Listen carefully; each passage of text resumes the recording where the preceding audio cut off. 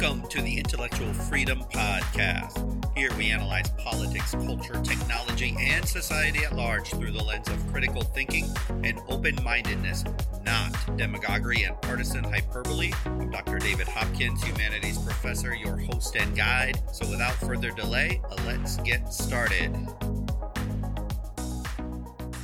I wish humans could come up with a 100% revolutionary way to live together as a society. But unfortunately, the best we've figured out to live in an advanced democracy, political parties are necessary. I see no escape from this, so we need to reinvent how we do things. As this whole two-party system thing, it's just not working. Our present state of affairs, the general interests of these parties have been drifting like some massive iceberg further and further to the extremes, to the point now each party demonstrates characteristics of fanaticism. The obvious lack of critical thinking and little tolerance for contrary opinions or ideas is just blatantly evident. The United States of America, with only two parties, the RNC and the DNC, they have a stranglehold on political thought. Yet, as the party zealots push the hierarchy further and further to the extremes, the middle ground where you and I reside has been abandoned. Forced to make a choice on who to support, grudgingly choosing the quote-unquote least worst candidate. They are, in essence, these political parties shut us out of the political process. For the non-zealot that's stuck between the left and the right, the emotions are anger, frustration, disgust, and dismay. As these squawking hens, they fight unendingly with really vile and disgusting language and actions we would not even let our children do. Society demands greater government reform. The people know things are not going well. We're outraged and aghast, and we demand changes to laws and the way these are enacted. Yet, society as a whole, we do nothing to improve things. As such, we're kind of just sitting by idly, waiting for the government to fix everything. But how can that be? The same government that we dislike them, and in general we don't trust them and see them corrupt. How could they be the ones that we sit back and wait to fix? How does this even make sense? As I begin, I readily admit the United States is a huge country with a very large and complex system. It's a bureaucratic monster.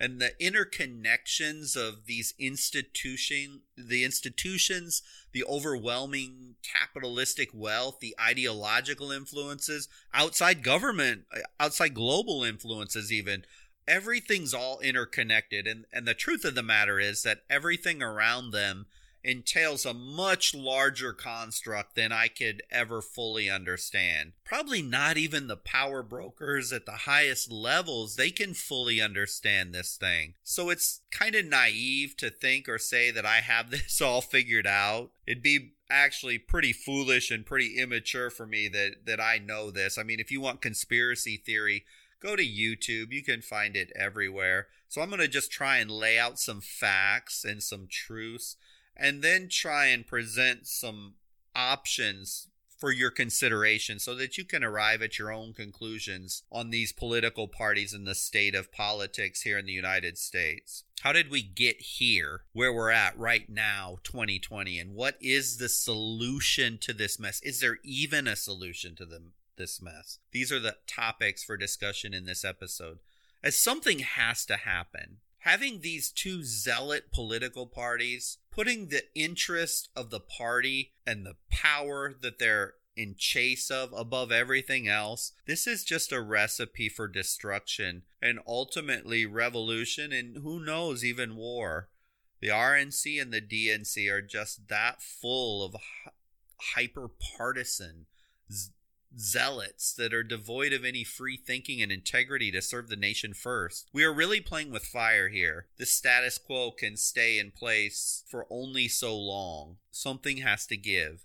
Our democracy is great. I mean, it's the best system ever created. Our two political parties have become cancerous leeches, though, on the democracy. We see this every day. They almost always vote the party line over 95% of the time. When you turn on that TV and there's a hotly contested issue, you know it and I know it. They're not making those determinations based on what's for the good of the people. They're doing it. They're lining up votes to their political party, and our news broadcasters even count these votes as they go. They also name call. They shoot down bills obviously beneficial to the American people. Coronavirus, whether how much needs to go, whether it's a Democratic $3.5 trillion or a Republican $1.5, we should do something to make certain that those that need it are taken care of. They obstruct each other no matter what. Then quietly, pay attention to this part, like field mice, they pass, just like they did this past week, a continuing resolution to keep the government open and spending, and it barely made a headline anywhere. See, when there are not political points to be won, you don't hear about it. When we need to watch most carefully to these two political parties is when they're doing something very quietly, because that's usually when they're pushing things through. See, there's no political points to be scored by any of these politicians going up for re-election to have the government shut down. So what do? They come together to agree on that. But you take a public debate interest like coronavirus or any other big issue, and oh my goodness, they scream, they squawk, they yell. But notice on that continuing resolution, which would have not helped any of those politicians in Congress get reelected, they just passed it quiet and went about their business. But let's shift gears here for a second and talk about why this system is breaking down. I mean, it has worked relatively well for many years in this country, but what's one reason our system is breaking down? We have to honestly look at this issue, because when you study history and you study the breakdown of governments and civilizations, income inequality has always been there, and we need to look at this. Capitalism, it surely works. In many ways, it's worked too well. It has made the United States the most wealthy country in the history of the world. The problem is the 400 richest Americans, that would represent the top 0.00025% of the population.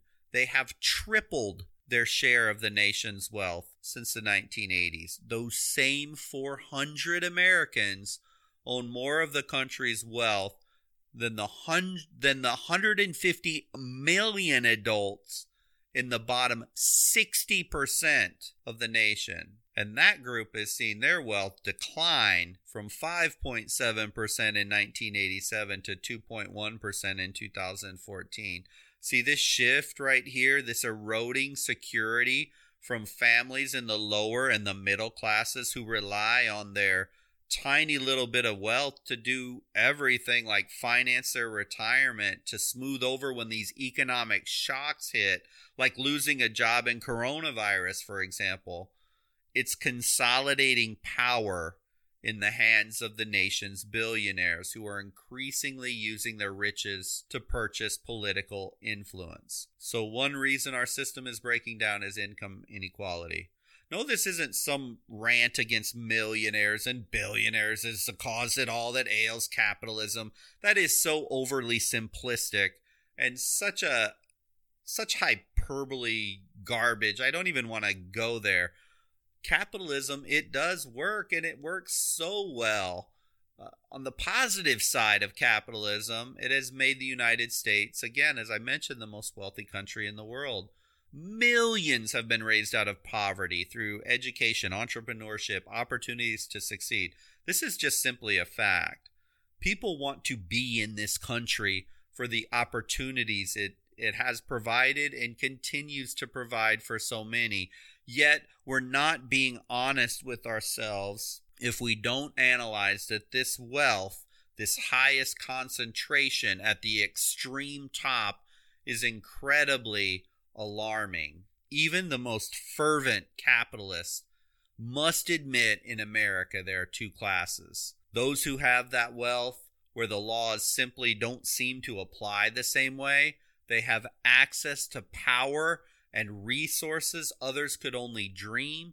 And most important, the ability to shape, mold, control political thought through their vast economic fortunes. And then there are, well, the rest of us. Sure, it's true in a capitalistic society, you could rise from nothing to incredible heights. That opportunity is there every single day of the week. I'm not denying that issue with capitalism, but it is true in a democracy that individual voter generally looks out for their own personal situation, whether they're rich or poor.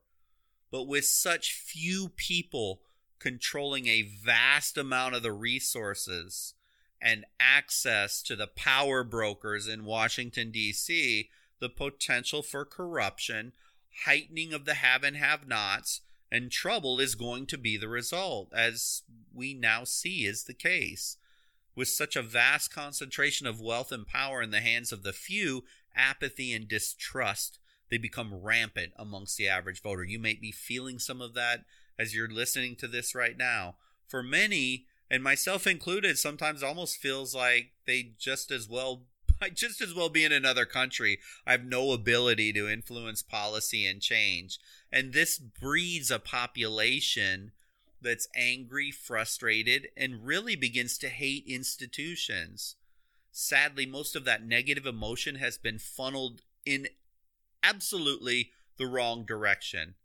Only 18% of voters approve of Congress. 18%. Imagine such a pathetically low approval rate. And it's pretty darn close when you ask both Democrats and Republicans and independents. They do not approve of the decisions that Congress is making.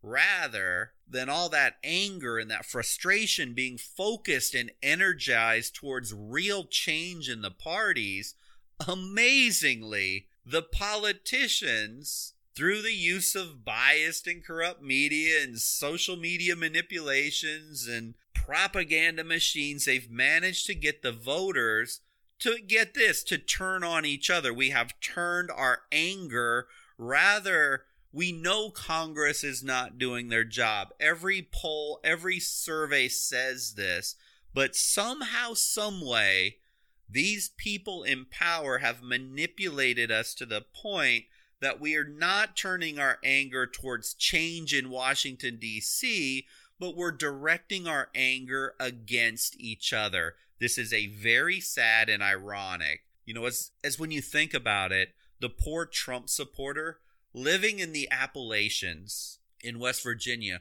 probably has a lot more in common with the poor Biden supporter from inner city Detroit than they have differences. Yet, the people have been deceived by these parties to hate each other first and become even more tribalistic and more dedicated to following the party mantra. It's actually an incredible thing to see. Sure, there is a popular mobilization and activism that's out there, but it's in a very destructive direction. And by the way, financed by the ultra-wealthy capitalists in partnership with these political parties and politicians. See, those that have power, the best way to keep power is to make certain that none of the anger is directed at them, but rather, if we direct it at each other, they keep going with lots of money, sleight-of-hand media manipulation, smooth-talking snakes of politicians who smile and are oh so friendly and caring and compassionate and talk about bringing the nation together with the camera lights on them, but then stab their constituents in the back once the lights fall, and the backroom deals ensue, which none of us get to ever be a part of. So all that anger and all that frustration the voters feel is taking the form of unfocused anger, attacks on each other, and on the most vulnerable targets. That's what happens in a world dominated by a few very, very wealthy individuals and only two unchallenged political parties. This concentration of power is way too extreme, and the result is a corrosive world of anger and hate. We are living it right now. See, if these politicians convince the people to face all their angers towards the other team, they're off scot-free. The scapegoats are set. Citizens fear citizens so much, they won't even talk to each other anymore. The enemy is targeted, ourselves, and the name-calling ensues. The fear-mongering reaches epic proportions, and the political and economic status quo remains fully and 100% intact. The political parties win. The extremely wealthy elites win. And everyone else in America loses. We the people, we've been played. We have to admit it.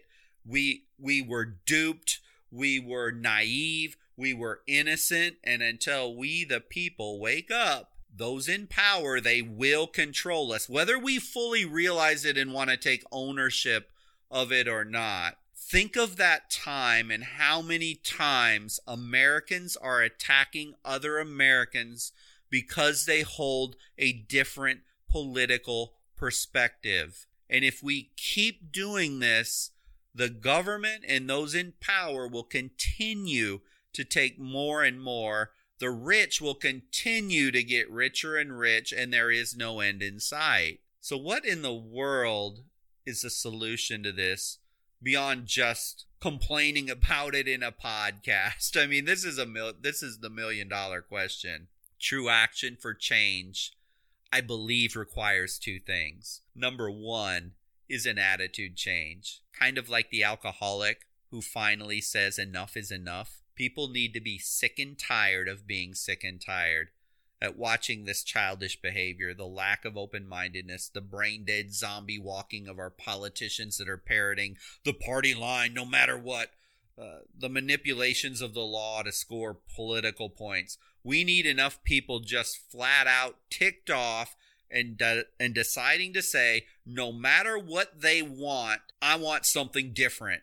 Then truly we can begin to shift this mantra away from the domination of these two political parties.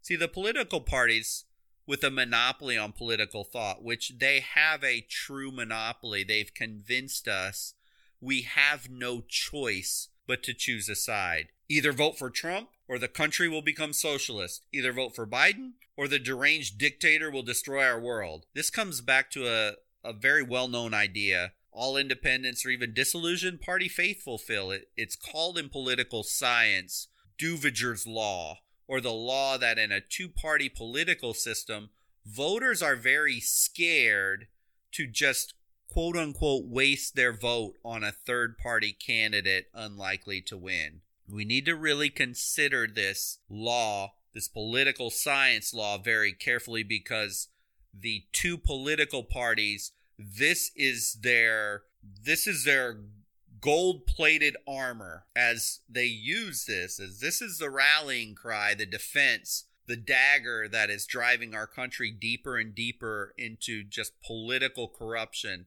Because if they get the voters to just throw up their arms and say, oh, well, both candidates are terrible, but which one do I hate least? They win every single time. Because if you think about it, whether Trump wins and gets 4 years, the Democratic Party is still going to exist. Or let's say Trump loses and Biden wins, the Republican Party is still going to be there and they'll get another shot at it. They win no matter what. As long as it's just those two parties, they really don't have to worry about being pushed out of business. So if this is you, and it has been me that, I can't waste my vote on something else, I have to choose one of these two parties, you have more than likely been played emotionally into that, oh my goodness, X, Y, or Z will happen if I quote-unquote throw away my vote. So as much as I hate that politician, and I don't even trust him, and I surely don't like him, I guess I'm just going to go ahead and cast a vote for them anyway. Recent Pew survey found that nearly 57% of Americans want a third party. Just imagine the shock waves Americans would send through this two-party system and this power structure in the country if even 30 or 40% of Americans would say, we're going to vote out every single incumbent politician in the House and the Senate. We're going to turn the whole damn thing over. Wow. Talk about retaking control from the parties. Talk about taking power away from those really, really rich people, really rich corporations that have paid so much money to keep their politician in place in their district, in their state, and the American people come around and sweep them all out of power. That would be stunning, a stunning reversal. And America, united as Americans, saying, get your act together right now, or, by the way, we'll do it again in another 2 years. You better listen to us. You better put the country first. And if you don't, and if you start showing this corruption, this conceit, this loyalty to party over the people that put you in office, we'll throw you out too. That's pretty powerful. So if you don't like either candidate, you don't have to participate in that party's. Don't throw away your vote. You know, if you don't vote for Biden and you vote for a third party, then Trump's going to destroy the nation. Or Trump saying, don't vote for a third party, because if you do that, you're just going to make sure the country's socialist and you may never get to vote again because the country will be socialist. Think about it. If you hate the candidates, why give even one of them a say? Unless, of course, they have you hoodwinked with their end time story propaganda. We have to get to a point in this country where we don't buy their end of times stories that they're telling us. And we need to do what's right for the country. And if enough people would start to move that needle, things could change. I want to talk a little bit about our government, which in many ways promotes these monopolistic tendencies. It's funny because our government, they say that monopolies are bad and they actually have antitrust laws in place to get rid of them, except, of course, in relation to the two-party political system, where they have deemed themselves judge and jury and deemed their monopoly on political thought as very valid and very good for the country. In the United States, we have these antitrust laws that regulate conduct, organization of business corporations, but most importantly, to this discussion, to promote competition for the benefit of consumers. I want to propose at this time that the American people need to bring charges of antitrust against the RNC and DNC for violating the public trust. And the way we do this by bringing charges is at the ballot box. They have failed to serve the citizens of this country. They are sowing discord. They're creating division across the country for one purpose, of gaining or keeping political power. Just as antitrust laws attempt to stop price fixing or restraining free trade in the corporate world, the two political parties are attempting to strangle all debate and consideration of any middle ground outside the groupthink of the party. Studies show that over 90% of the time, these Congress people, when they get there, they vote exactly along party lines. How utterly pathetic, how utterly sheep in a herd-like of these spineless politicians that are more beholden to the political party and not doing the will of the people. It's interesting. Down here in Florida, all the new people trying to unseat one of these incumbents, they come in and they say, I'll work on both sides of the aisle. I might be a Democrat, but I have no problem reaching out to the Republicans to get the best solution for the people. How many times are we going to hear that?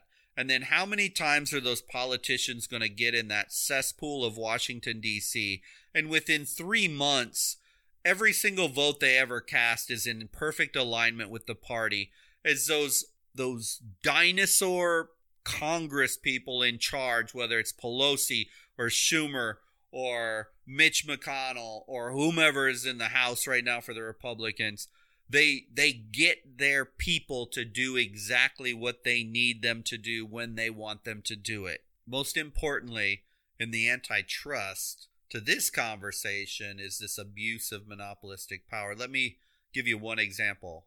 The last time an independent or a member of any party other than the DNC and RNC ever took the debate stage was in 1992. Some of you may remember Ross Perot, who actually he fared pretty well. He finished with almost 19% of the popular vote, and he's often given credit for ensuring George Bush would lose and Bill Clinton wins that election. 20%, that's a big chunk of the vote. That's the last time we saw an independent on any national debate stage during the general elections. Since then, the Commission of Presidential Debates, which of course is made up of both the Democrats and the Republicans, has put a veritable stranglehold on who gets on the stage. There's never been anybody from the Green Party, no one from the Libertarian Party, no independent has ever made the debate stage since then. Before that, there were independents who would make it, but 1, 2, 3, 5% of the vote didn't really bother them. But along comes Ross Perot in 1992, and nearly 20% of the vote. That is a huge section of the U.S. population. So in essence, they have ensured that never again will we hear an alternative voice in this country on a national debate stage ever, since our lovely Commission on Presidential Debates has been in play. The commission, of course, is 100% beholden by these parties, and they have refused time and time again to consider anyone but these two parties. I'm not to say the Green Party or the Libertarian Party, or this year there is a viable independent candidate who could move votes. I mean, I'm not going to go that far for 2020, but that very convenient argument of, oh, they're too small, nobody wants to see them or hear them, they are irrelevant. Oh, sure, they're irrelevant. I guess if you say so, Commission of Presidential Debates, made up entirely of people who are either Democrat or Republican. Sure, if you say so, it must be bad.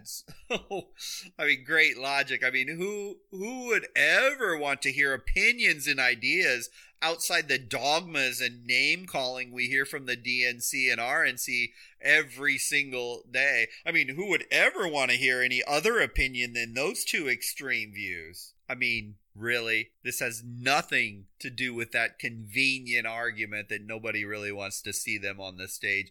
I would bet most people would die to see another opinion on the stage besides the babbled mantra of both parties that they just repeat over and over and over again. Let's face it, the last thing any of the major parties want is any third-party candidate anywhere having any voice at all. God forbid in America we consider alternatives to these goose-stepping party liners. Yet, it would be blind to assume a change is not a major step.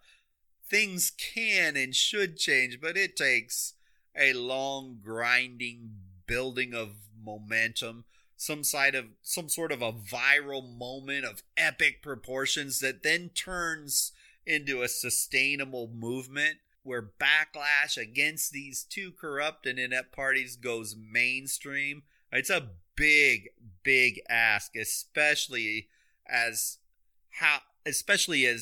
hoodwinked as all of us are right now in believing these two parties and aligning up just so tightly on one side or the other. It would seem such absolute power, though, vested in two political parties.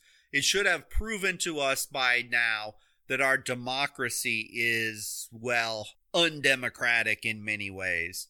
Power needs to be ripped from them, as they will never, ever give it up for the good of the nation. This is obvious. The tactic of separating all of us into the us versus them, this tribalism, is an awful sickness that's going on in this country. But it is wildly successful for the political parties to keep power. We need to end this, as reform seems impossible of these two parties because the extremes are pushing so hard.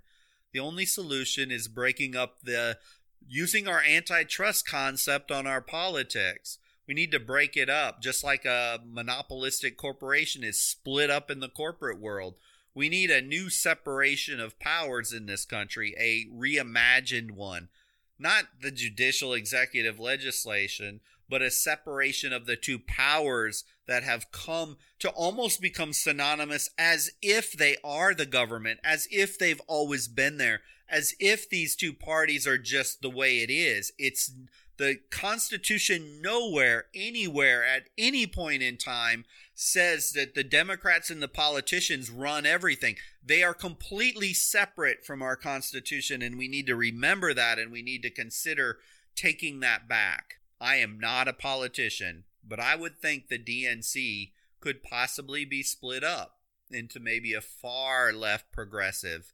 I've actually talked to students who believe that the DNC right now, they're not progressive at all. They need to go a lot further left. Maybe they need to split between that and maybe a more fiscally conservative but socially liberal, a mid-range Democrat. You know, we used to have, that was the part of the party that used to really dominate the scene. And then in the RNC, the same thing. You could split this up from a very hardcore conservative faction and maybe a more centrist style. There's always been centrist Republicans and there's always been hardcore conservatives. So that could possibly be split up. And then even for good measure, throw in a fifth party square in the middle. Force these parties, issue by issue, to collaborate, form coalitions, negotiate, and loosen that vice grip of control that the two parties have right now. I'm not necessarily a fan of European democracies, but I do know one thing. I do believe they have this right, that in most instances, in most of the countries of Europe and other democracies, there are more than two political parties. This is a good and healthy thing for debate and decentralizing the stranglehold of power that these two parties have. Just as corporations can get incredibly abusive when they get too big. Look at some of our tech giants. They get too powerful. They get too arrogant. This has been happening in our politics. Time to bust up this monopoly of the RNC and DNC. Time to reimagine our political structure. As if we're not careful, right now, today, we are seeing signs from these two political parties that they are not democratic at all, but rather they almost sound Hitler-esque or Stalin-esque in their language and propaganda spewing. They're trying to convince us to attack each other if we don't, and attack those people who don't follow one party line or the other.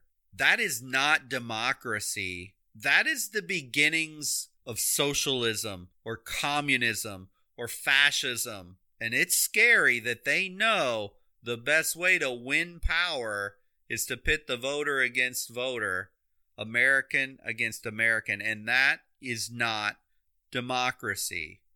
If I was king for a day, I would think at a minimum a more virtuistic model than break these, more than just breaking these parties up. So humor me on what I think would be a best solution. There seems right now like an opportunity for raising a, I don't know, we'll just call it United Party, in which people, they reject the extremes of the progressivism and reject the extremes of conservatism. And they could create a party platform inclusive of multiple opinions and ideas. And those elected into this party, they would only vote in accordance with the will of the people that put them in power. I mean, even not sure this is totally possible, but with technology as it is today, could literally these representatives that come from this new party could literally be given an opportunity for input before every vote to ensure the electorate has the power to decide all the time, and they're not being hoodwinked by a overpowering party, and they're not being colluded to and bought off by special interest groups or very wealthy donors. And actually, the party reflects and represents the constituents that are put there.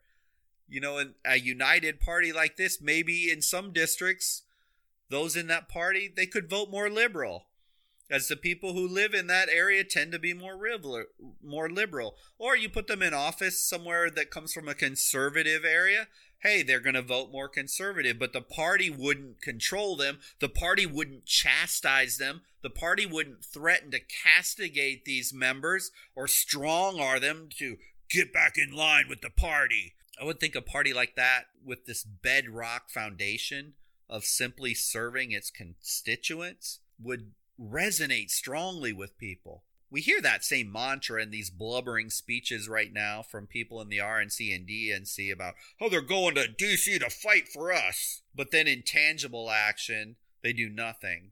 But rather, what if we had a party that would actually commit to do the hard things when it really mattered, as the party had one goal: serve the people? Yeah, I know this is probably just some crazy pipe dream. Maybe someday someone or some group can execute on this in some way, shape, or form.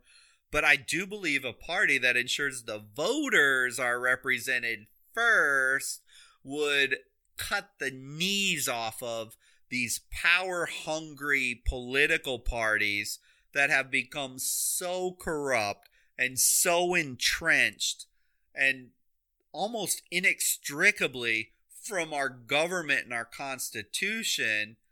I think that style of party could resonate really strongly. But for now, we are in a crisis, and this crisis is from a monopolistic power of the political parties. I foreshadow this coming election in November. On the one hand, this is probably going to be the ugliest, disgusting, and dangerous election we have seen. If the rest of this follows the same format and model as the last political date, it's going to be bad. It's going to be corrupt, nasty, terrible. These two parties have become so horrible that maybe, just maybe, they will treat this election so poorly that real change could emerge. That people get so disgusted in the actions, in the attitudes of these politicians and the media that finally they say, enough is enough. So if I have hope, it's almost like that disgusting mantra politicians love to repeat: never let a good crisis go to waste. Well, maybe in the aftermath of this upcoming election, if it goes as poorly as I believe it might, maybe this time the American people can use this crisis to force the hand of the political parties to really change and represent the people. Time will tell. Thank you for listening to the podcast today. I hope you found value in this topic. We as Americans, we don't have to accept such substandard performance from our politicians. We can and should consider options. It is not the American way to simply blindly accept such shoddy, corrupt, and morally devoid actions from our politicians. Maybe the time is coming for change. We can only hope so.